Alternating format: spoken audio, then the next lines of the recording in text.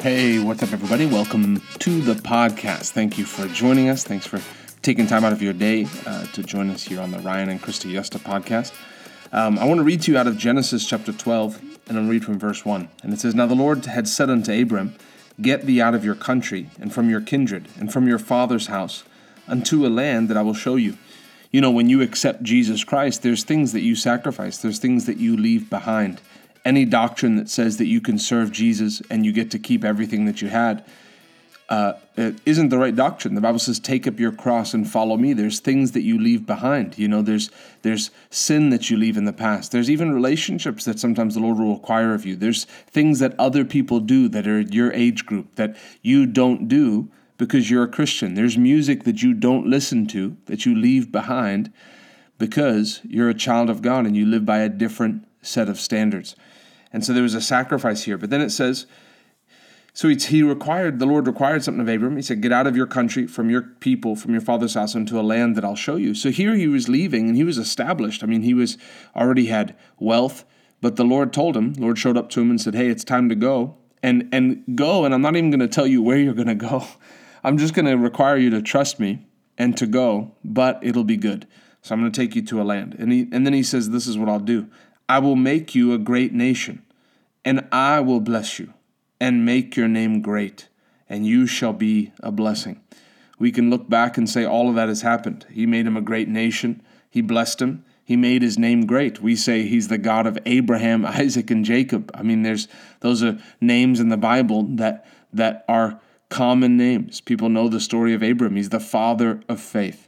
So he made his name great, and you shall be a blessing. Verse 3, and I will bless them that bless you, and curse them that curse you. And in you shall all the families of the earth be blessed. So Abraham departed, as the Lord had spoken unto him, and Lot went with him. And Abraham was 75 years old when he departed out of Haran. And Abram took Sarai his wife, and Lot his brother's son, and all their substance that they had gathered, and the souls that they had gotten in Haran. And they went forth to go into the land of Canaan, and into the land of Canaan they came. And Abram passed through the land unto the place of Shechem, unto the plain of Moreh, and the Canaanite was in the land. And the Lord appeared unto Abram and said, Unto your seed will I give this land. And there he built an altar unto the Lord who appeared unto him. And he removed from there unto a mountain on the east of Bethel, and pitched his tent, having Bethel on the west and Ai on the east. And there he builded an altar unto the Lord, and called upon the name of the Lord. And Abraham journeyed, going on still towards the south. You see this relationship where you don't hear much from the Lord. But he speaks to him and tells him what he's going to do. And then you see the heart of Abraham, who just yielded. He builded an altar. He wasn't this, all right, God, you brought me out here, now you got to. No, you see the humility of Abram towards God. That when the Lord speaks, he builds an altar. You see the heart of, I would say, the heart of love that he had towards God. The heart of trust that he had towards God. And it says, and Abram journeyed, going on still towards the south. And there was a famine in the land, and Abram went down into Egypt to sojourn there, for the famine was grievous in the land. And it came to pass, when he came near to enter into Egypt, that he said unto Sarai his wife, Behold now, I know that you are a fair woman to look upon. Therefore it shall come to pass, when the Egyptians shall see you, that they shall say, This is his wife, and they will kill me, but they'll save you alive. So I pray you, that you are my sister, that it may be well with me for your sake, and my soul shall live because of you. And it came to pass that when Abram was come into Egypt, the Egyptians beheld the woman, that she was very fair. The princes also of Pharaoh saw her and commended her before Pharaoh, and the woman was taken into Pharaoh's house. And he entered, and he entreated Abram well for her sake. And he had sheep and oxen, and he had donkeys and menservants and maidservants, and she-donkeys and camels. And the Lord plagued Pharaoh and his house with great plagues because of Sarai, Abram's wife.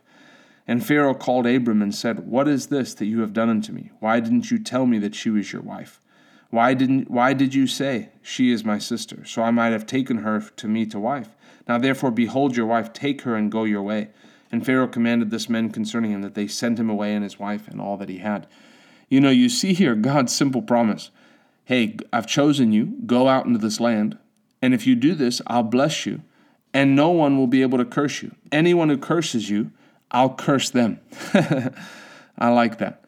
You know, the Bible says that we're the seed of Abraham, and so we're heirs according to the promise. And so the same promise that God gave to Abram is the promise that he gives to us, who are his seed, not according to the flesh, but according to Jesus Christ.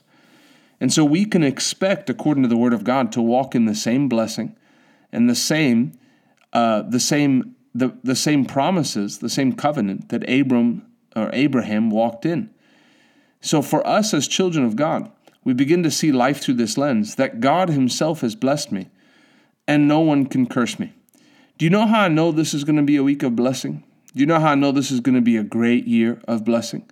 Because I'm hooked up with the blesser right now. I don't look off into the future wondering what's going to come. I don't look at this week and say, man, I sure do hope this is a good week. I know this is going to be a good week. Why? Because I'm hooked up with God right now. I'm not wondering. I'm not planning maybe one day in the future I'm going to hook up with him and then he'll bless me. I'm blessed by God and no man can curse me. Jesus was cursed by hanging on a tree so that the blessing of Abraham could come on me. My life is not a question mark. My life is an exclamation point of God's goodness and God's glory. I'm in covenant with God. God himself said, if anyone tries to curse you, I will curse them. The Bible says, God has blessed me. Man may curse me, but I will go on rejoicing. The whole curses of the whole world can't touch me because God has blessed me. But this comes to people of faith. So it isn't enough just to hear this. It's you take it for yourself. If the covenant of Abraham is not for me, who's it for? Abraham is dead. He's in heaven. Paul is dead. Peter is dead. Who is this covenant for? I am blessed by God. I'm not wondering what the future looks like. All I'm looking at is saying, Lord, how are you getting the blessing to me? I can't wait to see how good of a year this is going to be. This isn't a question mark of a year. Oh, I hope it goes well. I've guaranteed my life by aligning it up with the Word. You don't hear places preach like this. If you're listening from a different church and you don't go to the river at Tampa Bay, most places people go to, they don't preach like this. Well, how many know God doesn't guarantee us a better year than the year before? Actually, he does. The Bible actually does guarantee you a better year than the year before. Why? It says if you obey he doesn't, God just promises us persecution. You can have persecution and blessing at the same time. Persecution is being persecuted for your faith. How many know God doesn't promise us victory and God doesn't promise us prosperity, but God promises us trials and tribulations and hardships? Actually, he promises us all of that.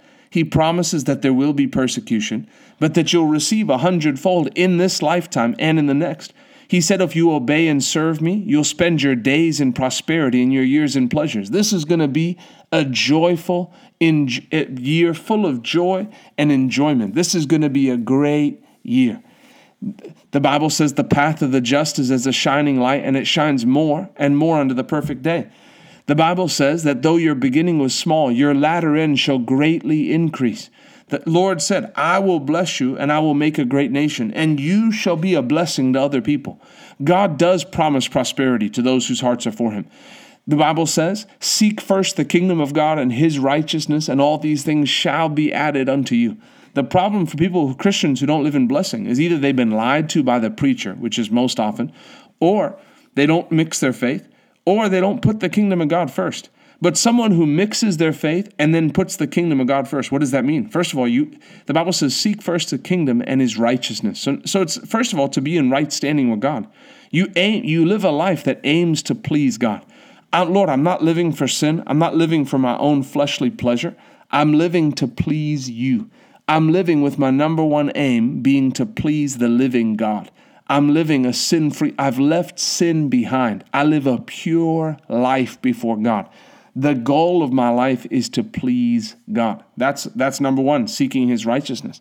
And then seeking his kingdom. I serve God. I'm a soul winner. I tell people about Jesus. I put the kingdom of God first. You can tell by my money and you can tell by my actions. You can tell by where I am on Sunday morning. You can tell that I'm in the Word every day. You can tell by how I pray. This isn't a religious works thing. Oh, you got to pray 30 minutes a day, read 30 minutes a day, do this. It's not about that. But it's a living, active relationship with God. God can't be number two. God doesn't come after schooling. God doesn't come after your relationship. You know what happens? Some people get into a relationship and then it becomes an idol. And this is God gave me this relationship. Yeah, but you shouldn't be not spending time in the Word because you got a girlfriend now or a boyfriend now or a fiance.